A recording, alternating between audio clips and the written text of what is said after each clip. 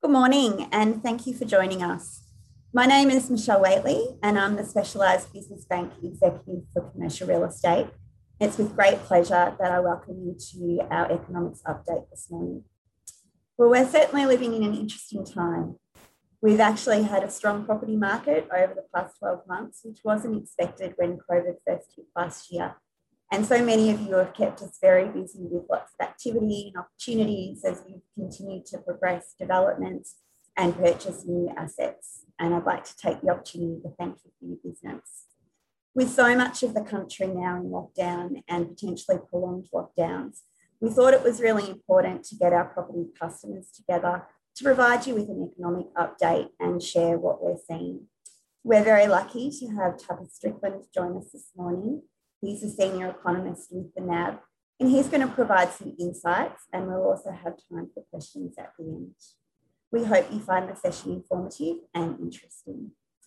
I'm going to pass over to Kane Perry. Kane is our Victorian market strategic dealer who will be known to many of you, and he's going to get things started for us. So thank you, and over to you, Kane. Thanks, Michelle. Good morning, everyone. My name's Kane Perry, as Michelle said. I'm a strategic dealer from NAB Financial Markets, working with property clients within Victoria, where I manage their interest rate risk. So, and thank you very much for making the time to attend today's teleconference. So shortly you'll hear from Tapas Strickland, who's the Director of Economics at NAB. He'll provide an update on economic outlook and what the next steps in the economic recovery might look like. We'll have time for question and answers at the end of Tapas's presentation.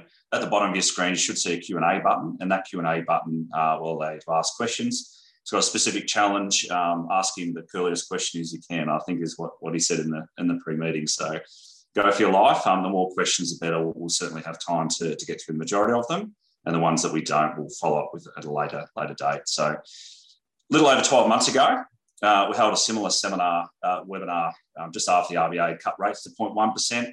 Yield curve control had just been put into place, and RBA enacted its first ever tranche of quantitative easing. At the time, it was pretty bleak, and not many could have foreseen the strength of the economic rebound, both domestically and locally and globally from that time.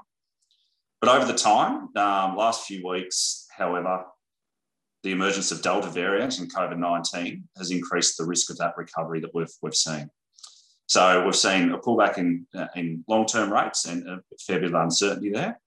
So to elaborate on that, we're really lucky today to have Tapas Strickland with us. So you might have heard him on the morning call that the NAB economics team puts out. He's got extensive experience working for the Department of Prime Minister Cabinet as well as the RBA. So Tapas, just to explain in further detail the path of where we've got to now and what we can expect in the future, I'd like to introduce Tapas Strickland. Thanks, Tapas. Thanks, Kane, and thank you, Michelle, and good morning, everyone. Just bear with me for 1 second, I'll just share my screen. So as Kane was saying, a very uncertain time at the moment, and we have been under a pretty good wicket, you have to say, over the past 6 months or so, just given how low rates are. People can't really spend money outside of Australia, so the domestic economy was humming along quite nicely. But obviously the emergence of the Delta outbreak has postponed some of that recovery. But we're still confident that once we do roll out those vaccines, get to the 70 to 80% vaccination rate targets that we need to start to transition to living with the virus, that 2022 is going to be a very strong year indeed. So while there is a lot of pessimism at the moment, there is a very strong light at the end of this tunnel. And I know for some of you that may be hard to see, but I'm very confident that the Australian economy will bounce back quite aggressively once we do reach those targets. We start to live with this virus. In terms of the Australian view over the very short run, I think the really interesting one, particularly in terms of commercial real estate, is where population growth goes from here. And the government is expecting that once we can get to those vaccination hurdles, that we can start to ease up on those international border restrictions, and that will get population growth returning again. So that will be quite an important driver in terms of the commercial real estate market. As Kane was saying, the outlook for markets is very mixed. So the Australian vaccination rollout has lagged the rest of the world. And so what you're actually starting to see, central banks elsewhere starting to talk about normalising policies. So the US Fed is talking about whether it will start to taper its asset purchases. And if it does that at an upcoming meeting, then that raises a possibility of the US Fed raising rates in the second half of next year. The RBNZ across the Tasman was all set to raise rates yesterday, but obviously they've had a Delta outbreak. But importantly, the RBNZ has said that they want to start lifting rates as soon as possible once that outbreak is under control. So rates globally are looking like they may start to rise.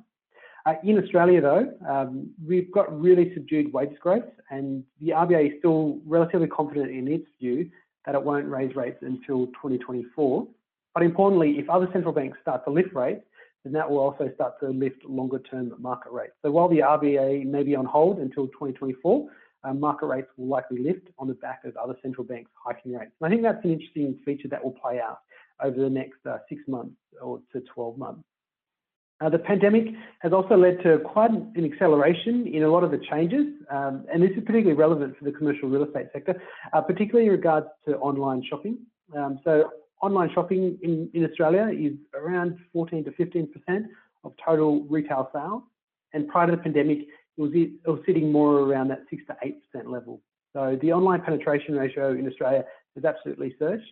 If you read the AFR today, you would have seen an article by Coles, and they noted that their online sales amongst their supermarkets now makes up around 6% of total sales, and that's up from 3.8% prior to the pandemic. So quite an acceleration in the online space, and that's led to unprecedented demand in industrial property. So NAB surveys the commercial real estate sector, a variety of participants, and the industrial property space is the most positive in terms of the commercial real estate sector at the moment. And a lot of that is driven by that acceleration in the online space there. In terms of markets more broadly, NAB thinks the RBA probably won't hike until early 2024, but we do see the risk of an earlier hike in the second half of 2023 if the rebound does occur quite aggressively, and there are signs that that should occur as well. The Australian dollar at the moment isn't looking very pretty, and you'd have to say the downsides are probably there in the short run. But with the rollout of vaccines, we're still relatively confident that the Australian dollar can lift from here. Before I pass on into more of the commercial real estate sector and the Australian economy, I think it's good to get a good handle in terms of how the vaccine rollout is going from here, because that will be the key ingredient in terms of Australia starting to transition to living with the virus and easing the use of lockdown.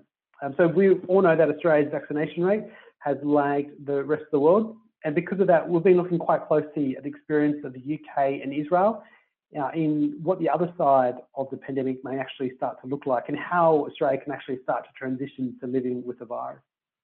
So the experience from the UK and Israel is that vaccination works. And these two charts here show you new daily cases in the UK and Israel against those people in hospital and against those who unfortunately died due to COVID-19. In the UK, we can see that there's been a clear break in the link between new cases and those in hospital. And that's because in the UK, they've almost fully vaccinated about 77 to 78% of their adult population.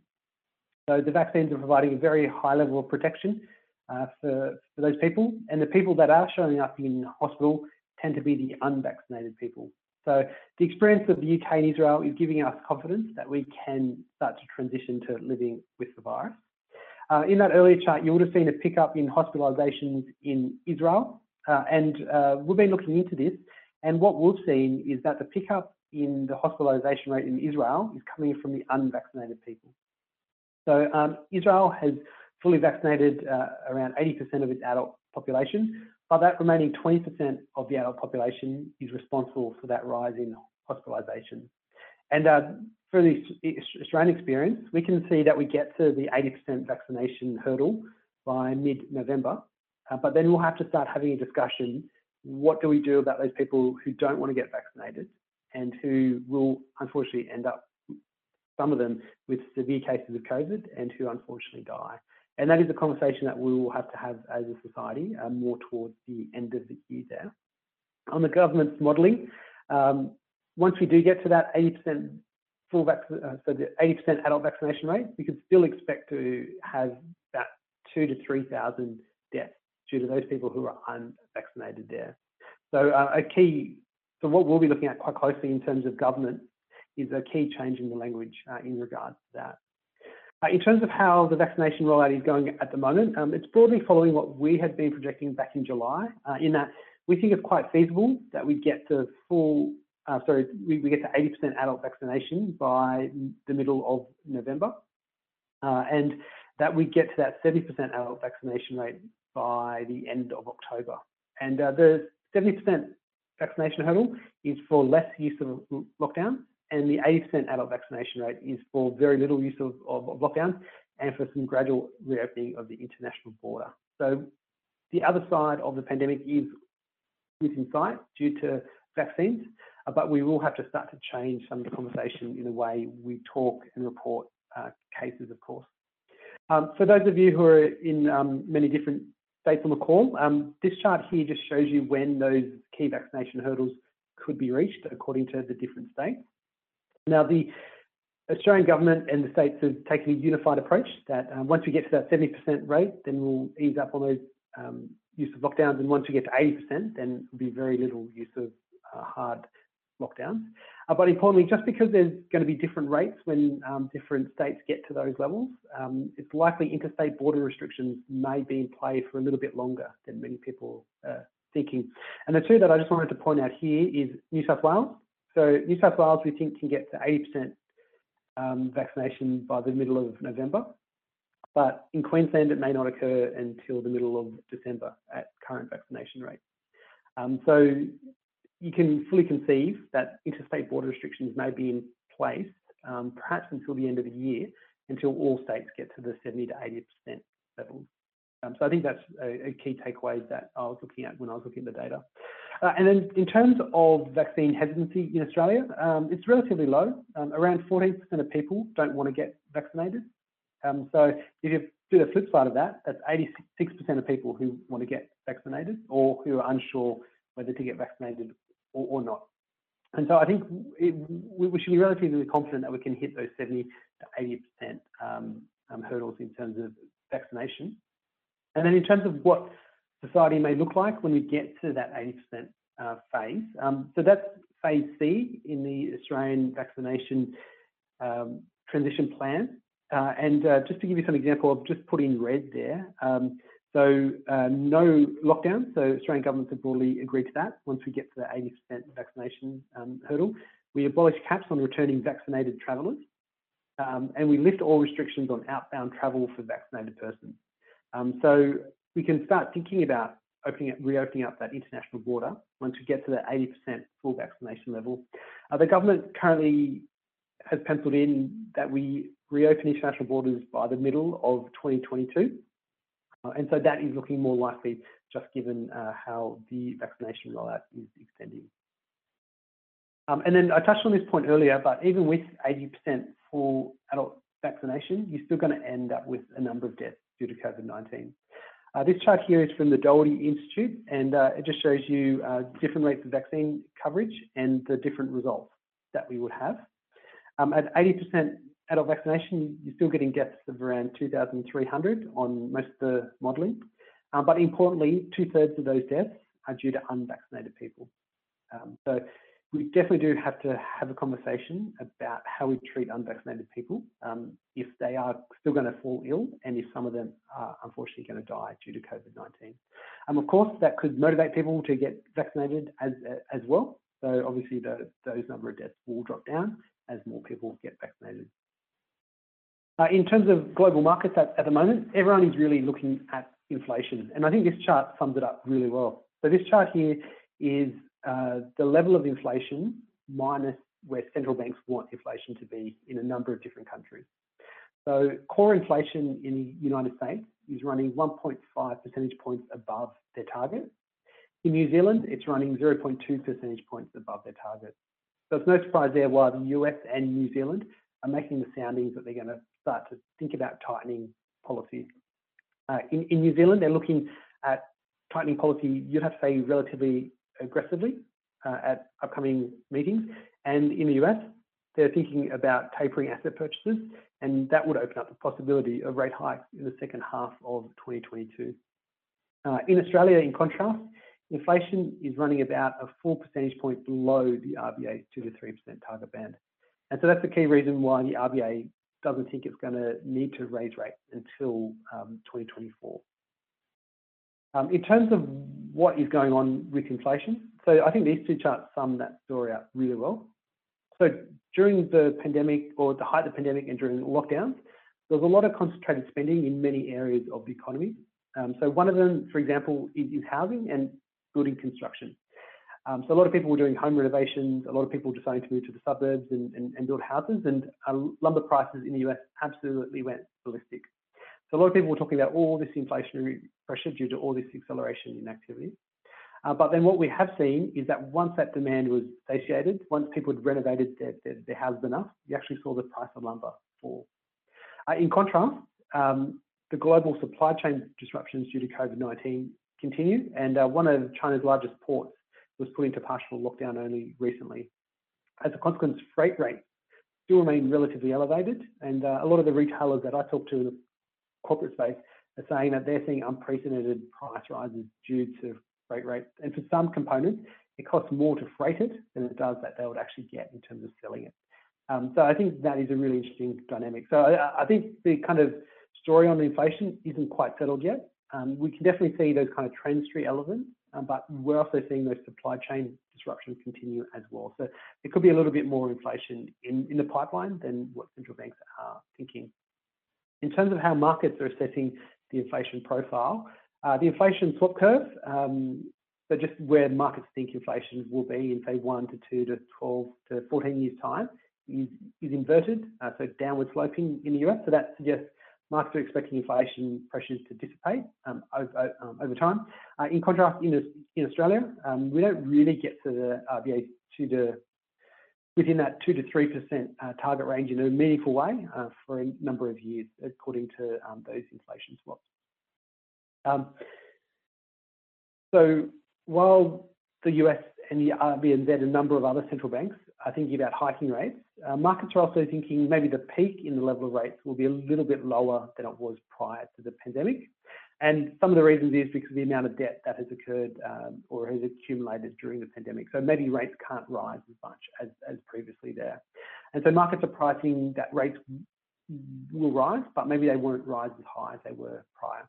So in the US, for example, one proxy of longer term rates is the 5-year, 1-year OIS forward swap, and that's currently trading around 1.4 to 1.5%. And that's seen as some kind of terminal rate in the US.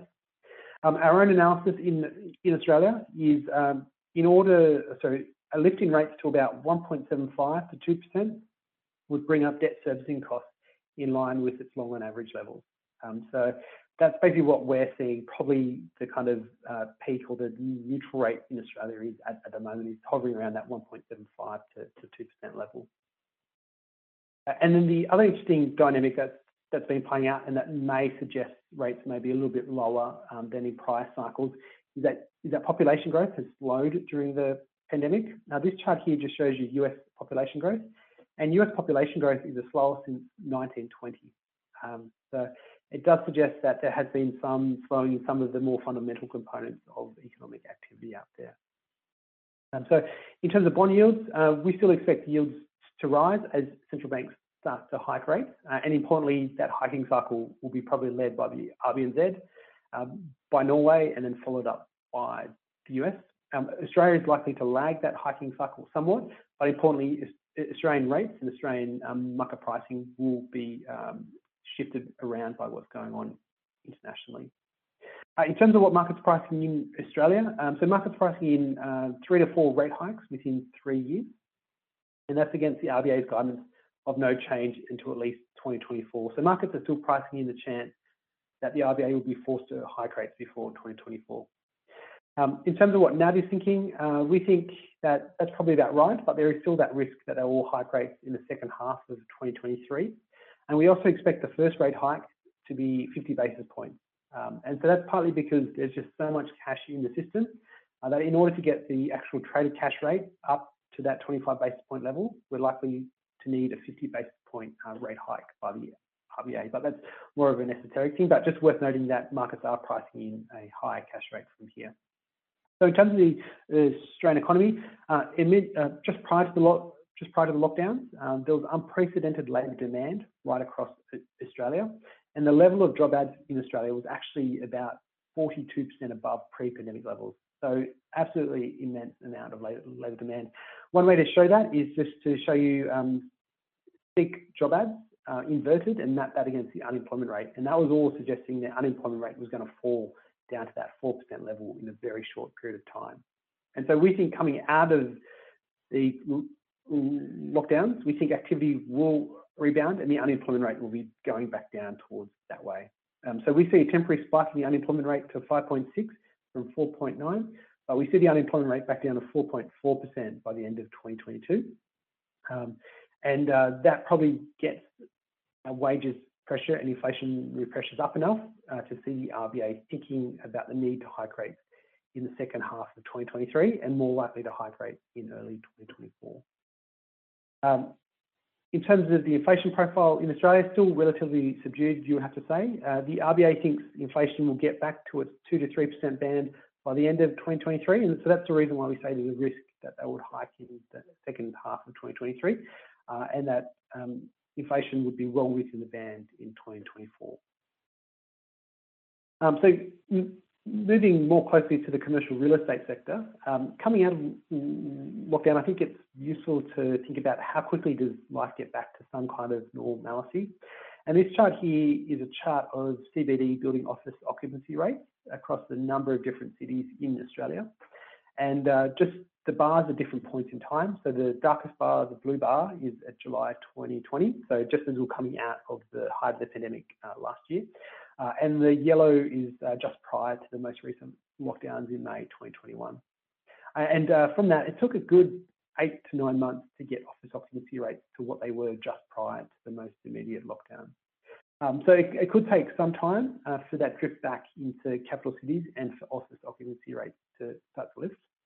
In terms of how high office occupancy rates may actually lift in the end, if you look at Hobart and Darwin, so very small CBDs obviously, but two cities that haven't really been impacted too much by the whole COVID-19. And you would have to say office occupancy rates could get back to a relatively high level on the basis of that. In terms of the kind of fundamental changes that may occur in the commercial real estate sector, I was talking earlier about the rise of online retail. And the latest data that we have is non-food retail in Australia makes up around 14% of sales. Online non-food retail makes up about 14% of total non-food retail, and that reached a peak of above 20% during the height of the pandemic last year. What is interesting though is when you just eyeball the trend of that, you can clearly see the trend has accelerated in the online penetration take-up. I was speaking to a number of people within the kind of retail sector at a corporate level, and they said the amount of change that has occurred due to the pandemic is probably equivalent to what would have happened over a 5 to 7 year space. So a massive acceleration. In terms of food retail, I think this is a really interesting one, particularly for the anchor kind of tenants in those big kind of suburban malls, particularly in regards to supermarkets. So food online now is 5% in total, and just prior to the pandemic, it was about 2.5% online for food. So lockdowns has seen more people become more used to shopping online for food and groceries. So I think that is an interesting development.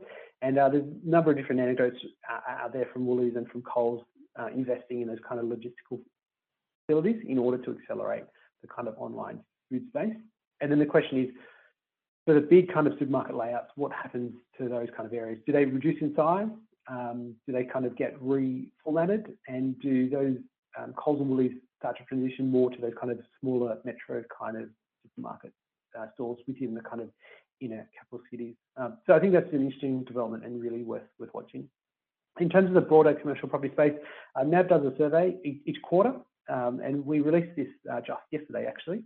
And each quarter we ask a number of people within the commercial property space, from developers to CBRE and those kind of guys, about what kind of conditions they're seeing in this space. So in terms of capital value expectations, within the next 12 months, not many people are seeing much in the way of capital values rising in the office and retail space. And I guess those headwinds I was talking about before, about taking time for people to drift back to offices, and just given that rise in online retail is probably one of those reasons. On the other hand, industrial property is expected to remain strong, and the key fundamental driver is that rise of online shopping. So you need a lot of logistical facilities to help facilitate that, and also some notion that some kind of retailers and some manufacturers as well are holding high inventory levels in Australia just due to all the supply chain disruptions that we have seen over the past 1.5 years. That capital value expectation is also being reflected in rental expectations. Over the next 12 months, the people that we survey expect gross rentals for retail to fall 2.2%, and for offices to fall by 1.3%. But in contrast, rental expectations for industrial property are still very strong. So they're expected to rise by 2.1%. And it is just really fascinating just how strong industrial property has been over the past 2 years, and that most people within the industry expect that strength to continue as well. In terms of supply conditions, and I think this is kind of reflective of both what people expect in terms of capital values and in terms of rental expectations, is that most people still think industrial property is somewhat undersupplied. And I think that is going back to that kind of more retailers kind of pivoting more towards that online space. In contrast, most people think the office market at the moment is somewhat oversupplied, and no surprises there, obviously, with a lot of people working from home, including myself, and in terms of retail space as well, being somewhat oversupplied as well. And I think the retail space is going to be really interesting to watch, and a lot of different larger shopping centres have tried to pivot more towards the services space, more towards the experience space in order to overcome the rise of online retail. In terms of the key risks to the outlook, and I'll probably just conclude with this slide, just given my base case is that we see a very strong rebound in economic activity, and that we get to the 70 to 80% vaccination levels by the middle of November. So very positive kind of outlook. In terms of the risks around that, the three risks I would really have to say is that you get some kind of virus mutation, and that renders vaccines less effective. Now, that's a tail risk, and no one can really ascribe any probability to that, but that is a risk out there. The second one, and I was talking about this rise in inflation, particularly in the kind of freight area. A key risk that I see to the outlook is that the rising inflation proves not to be temporary, and that actually starts to lift longer-term market yields more sharply, and that could see equity markets weaken. So, to me, that would be one of the key risks out there. The third one would be firms who have extrapolated their current levels of activity and make decisions that aren't really sustainable as activity levels start to normalise. And some kind of anecdotes coming out of the most recent profit reporting season was a number of electronic retailers who had ordered a whole heap of kit and have had to be forced to discount basically in order to clear some of that from their inventory levels. So I think that's really interesting, and I think not only do you have to plan for what's happening now, but also think about how activity will normalise and how the world will look post-pandemic. And the last one, and no one can ascribe any probabilities to this, is the political tensions around China and Taiwan, and China and the US, and the potential for that to escalate. That's probably the biggest risk for Australia, given how dependent how dependent we are on China, and how China is dependent on us for iron ore as well. That's always been a risk. It's never been realised, and so just remains out there in the background as well. To conclude, I'm very positive about the outlook. I think where we were just prior to the lockdown was in a very, very good position. Low rates, while they may rise, are likely to remain relatively low over the next couple of years, and so that should ensure a pretty swift recovery coming out of the pandemic. And I think the lesson from prior crisis that policymakers have kind of mulled over is that you don't want to withdraw stimulus too early. So I think the federal government and the RBA will keep a degree of stimulus within the pipeline in order to ensure that the recovery that we do see as we go into 2022 builds. We'll leave it there, pass it back over to Michelle and Kane, and very happy to answer your questions, and thank you again for your time. Thank you. Thanks, Tapas. Very, very well done. Very informative. So just a reminder, we've got the Q&A button at the bottom. I've got a few questions coming through. So if you've got any questions, anything you want to ask at all about economy, vaccines, what's going on domestically, globally, feel free to shoot them through. So just a couple which are coming through. So Tapas, you mentioned briefly the RBA still has a relatively bullish view of the economy.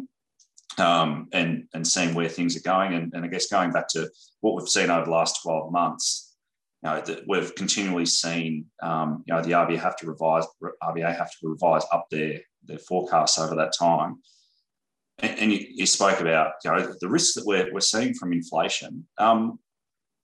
So what is the real thinking behind RBA's view of terms of, like, it's got the Delta variant now?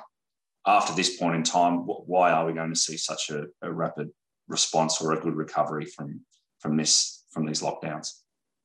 Yeah, sure. That's a very, very good question. So I think there are two components there. So why would we expect a rapid rebound, and why does the RBA think inflation is going to remain relatively subdued even within that rapid rebound? So in terms of the rapid rebound, household and business balance sheets are still in relatively good position just prior to the lockdowns.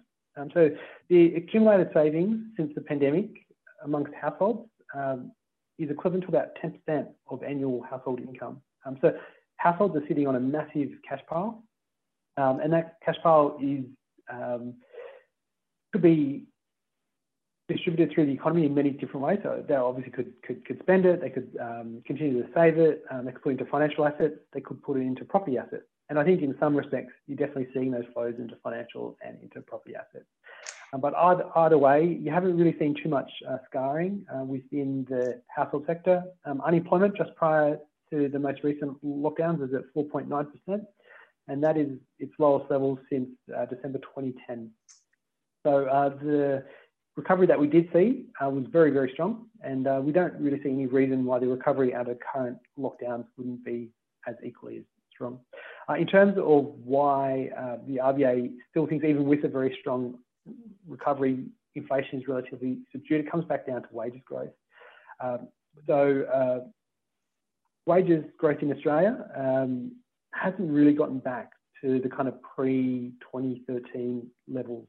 So pre-2013, wages growth in a normal sense was running at about 3%. And since 2014, wages growth has been averaging, say, about 2 to 2.5%.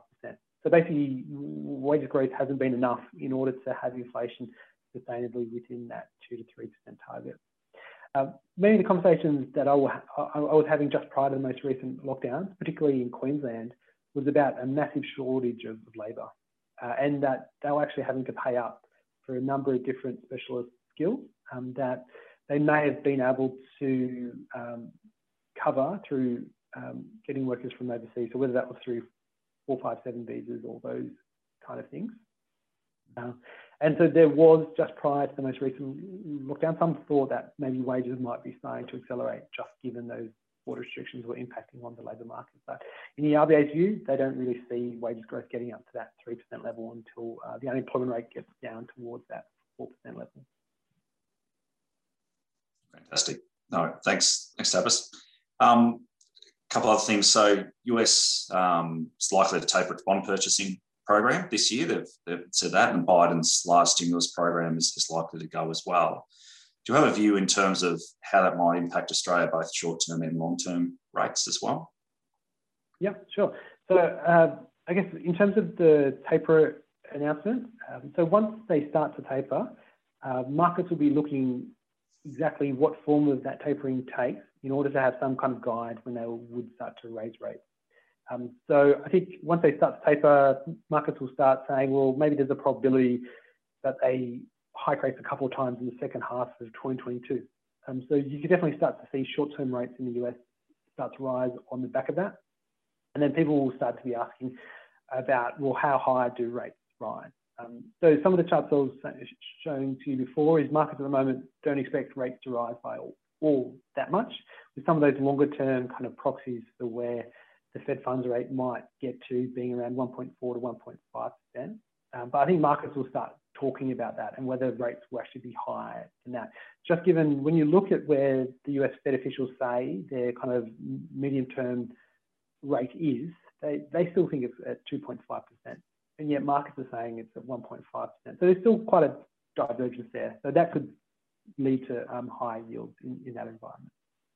Yeah, and would that manifest itself into longer term yields moving first if it was to get to that point, or how does that usually work in the recovery? Oh yes. So that should lead to slightly higher yields in the US, but importantly because of Australia, because the RBA has said they're not lifting rates, at least not lifting rates until 2024, then that has the potential to steepen up our yield curve quite a lot, because our longer term rates definitely move off what's going on in the US. So that has the potential to lift up those rates between that kind of 3 to 10 year space. But the rates within the kind of 1 to 3 year space will be still kind of coming off what is going off in terms of the RBA. But I think markets will also be thinking, well, if the Fed is raising rates, the Kiwis are raising rates, when does Australia start to raise rates? So I think markets will continue to price a few rate hikes within that 1 to 3 year space, just given the risks around inflation that you're talking about, Kane. Yeah, fantastic. Thank you. So I guess we've got a lot of discussion about shipping and how that might impact on goods and inflation and things like that. Are we seeing that in the inflation numbers now, and does that take into account some of the expectations that we're seeing going forward? That's a very good question, and we're definitely picking up in the NAB business survey that retailers are having to both pay high costs and are now starting to pass that on as well. In terms of what's being reflected in the CPI, though, we haven't really seen a large degree of those pricing pressures coming through. And a key reason is that those goods make up a relatively small share of the whole CPI basket, because the CPI is your whole consumption. So it includes everything from rent to insurance to dining out, all those kind of things. And there's a number of different government subsidies that have been washing through those kind of components, particularly the home builder grant, and that's actually registered as a price decline in terms of the CPI. So it's being washed out, but we are definitely picking up within our surveys that retailers are experiencing higher costs, particularly due to freight. Yeah, fantastic. So another one has asked, how's the forecast altered if one of the risks raised that you spoke about, namely, mutation of the virus eventuate? So that they've pointed out in Israel, where the majority of the population is vaccinated, yet hospitalisations of vaccinated continue to rise. So obviously there's a risk around the view going forward around that. Mm-hmm. Yeah, definitely. And I guess that just remains a tail risk. And if we got more information that starts to lean that way, then obviously markets would start to price in that kind of event. The reaction, though, I don't think will be as severe as we saw back in early 2020. And the key reason for that is the ability to research and produce vaccines is just so much greater now, particularly in the mRNA space. And if you think about how quickly a vaccine was developed from February to, I think they started injecting it into arms in November. So within a space of 10 months, you had an effective vaccine. Prior to that, it took about 15 years in order to develop a vaccine. And so when markets sold off quite aggressively back in early 2020, that's the kind of scenario that I was thinking of. It was going to take ages to get a vaccine. Instead, it took 10 months. Now, I'm not an epidemiologist and I don't know that much about vaccines, but I think from a market perspective, I think they will think, well, if it took 10 months to create a vaccine, then maybe it only takes another 10 months to create a vaccine for this specific virus mutation. So you may not get as large sell-off as you did before, but I think policy will remain very easy in that environment as well.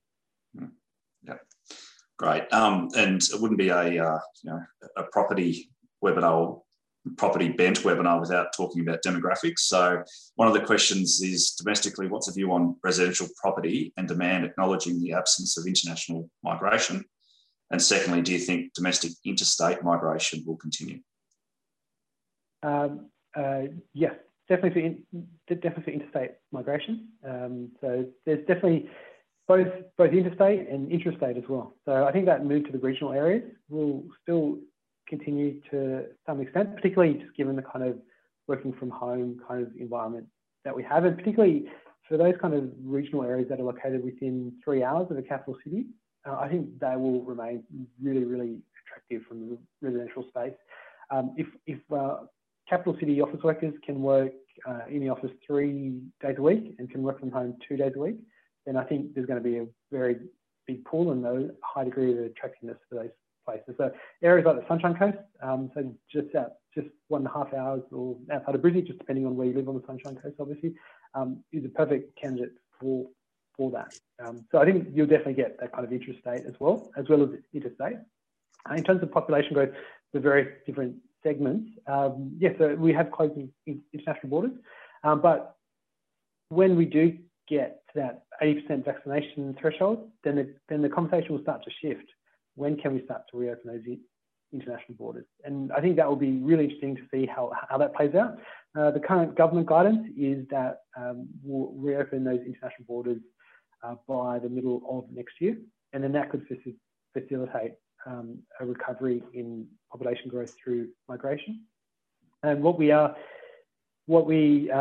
seen from the government's forecast projections is that they're still wanting to run a fairly high migration strategy. So we're likely to get back to very high rates of population growth once this pandemic is over. But until then, obviously demand for those very inner city apartments is just not what they used to be, and that's particularly in Melbourne and in Sydney. And instead, most of the dynamics are being played out by upgraders, and so you're seeing a lot of shift towards the suburbs, a lot of moves towards downsizing, and then you're also seeing that kind of regional push as well.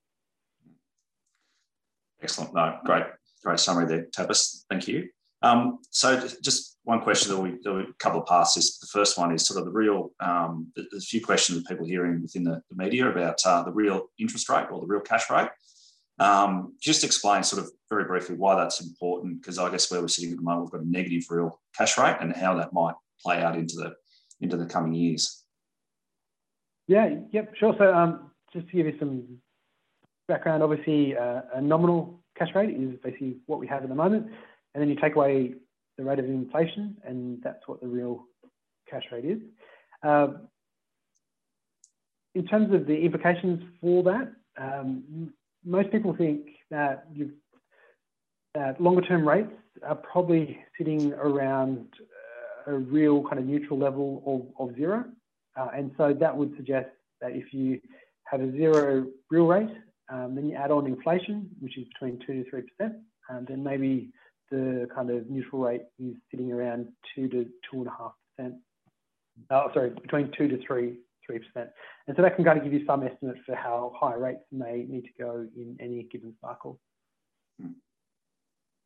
Yep, fantastic. And the other part is, so the initial cash rate of 1.75 to 2% with a higher debt loading globally. Do you see then being the neutral cash rate of 1.75 to 2% that you're talking about,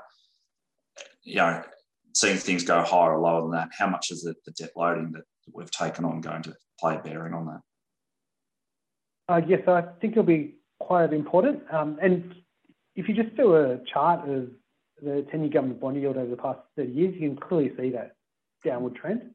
And one of the factors that people cite for that downward trend is just the rise in leverage that has occurred in the economy. And that 1.75 to 2% figure that I quoted in terms of where rates may get to is just basically the amount of rates would need to rise in order to get household debt servicing costs back to their long on average levels. So that's what some people may describe as some kind of neutral rate. If you've got an inflation outbreak, then obviously rates would have to go above that in order to control the amount of inflation. In contrast, if you saw very little inflation, then rates may have to be lower, and that may also indicate that the neutral rate might be lower than that 1.75 to 2% level there. Excellent. And just the very last question I think has come in is sort of longer term forecast for sort of 5 to 10 year rates. Sort of what's NAB's forecast at the moment? So I won't give a specific spot forecast on the 5 to 10 year swap rates, but what I will say is that those rates will move more in sync with what's going on internationally than what's going on in Australia. So if the US Fed does start to hike rates in the second half of next year, and if the rest of the world starts to normalise policy, then you expect those rates would lift. Excellent. Sorry, there's one more coming, and then we'll close it up. But so one thing is now the term funding facility is finished with banks. How's that likely to impact funding costs within Australia? Yes, so with the end of the term funding facility, then the major banks will have to start to raise funding from offshore markets, and obviously the cost of that funding will be higher than the cost of the funding from the term funding facility. I don't sit in terms of the bank, I don't sit in those areas that look after pricing, so I can't really give too much of a guidance there. But in terms of bank funding costs, then those funding costs would rise, and you have to assume a degree of that may or may not be passed on. Yeah, fantastic. No, thanks. Thanks, Tavis. Really appreciate your time there, and thanks everyone for the questions. Those who haven't got to will certainly follow up at a later date. So just one final comment from me, just around where we sit. So, and what I see in my work is that every business views risk differently. So, and I guess we've spoken a fair bit about today that risks to it. Whether the vaccine's going to be efficient or not, or whether we're going to see the transitory inflation that we're seeing in the US be permanent. So there's plenty of risk out there, and everyone manages risk differently. So just as an example, our larger property players, so listed REITs, have really low leverage in the balance sheet, but they tend to hedge 80% of their interest rate risk for an average term of 5 years, just to try and take out that risk in terms of what their returns will be. And like I said, every business will view that differently. So I guess on that side of things, being that the property webinar that it is, so we have NAB markets dealers in each state who can work with your business to try and minimise that volatility and talk more about the themes that Tavis has spoken to today. So if you'd like to know more and how you can put a risk management plan with your business, or to talk more specifically about the market, reach out to your local banker, and they can put you in charge with the NAB markets dealer in your state. So there's the equivalent of me in every other state that we've got, more than willing to spend some time with your business. So once again, I'd just like to thank you very much for your time coming in today at Tavis, and thank you for everyone attending. Michelle will add some closing remarks. Thanks, Michelle. Thanks, Kane, and thanks, Tavis, for your presentation. There was some really interesting insights, particularly around the impact of vaccination rates, and also really good to hear such a positive outlook. Thanks also for some great questions from our audience. I think we managed a couple of curly ones there. I hope the session's been thought-provoking for you and will help you plan your business. I'd ask that you please stay in touch with your bankers. We really want to know how you're going. We want to understand the impact of COVID on you and your business and how we can support you. And of course, we're always excited to assist you with any new opportunities that you have. We are absolutely open for business. Thank you for your time this morning. Please stay safe, and bye for now.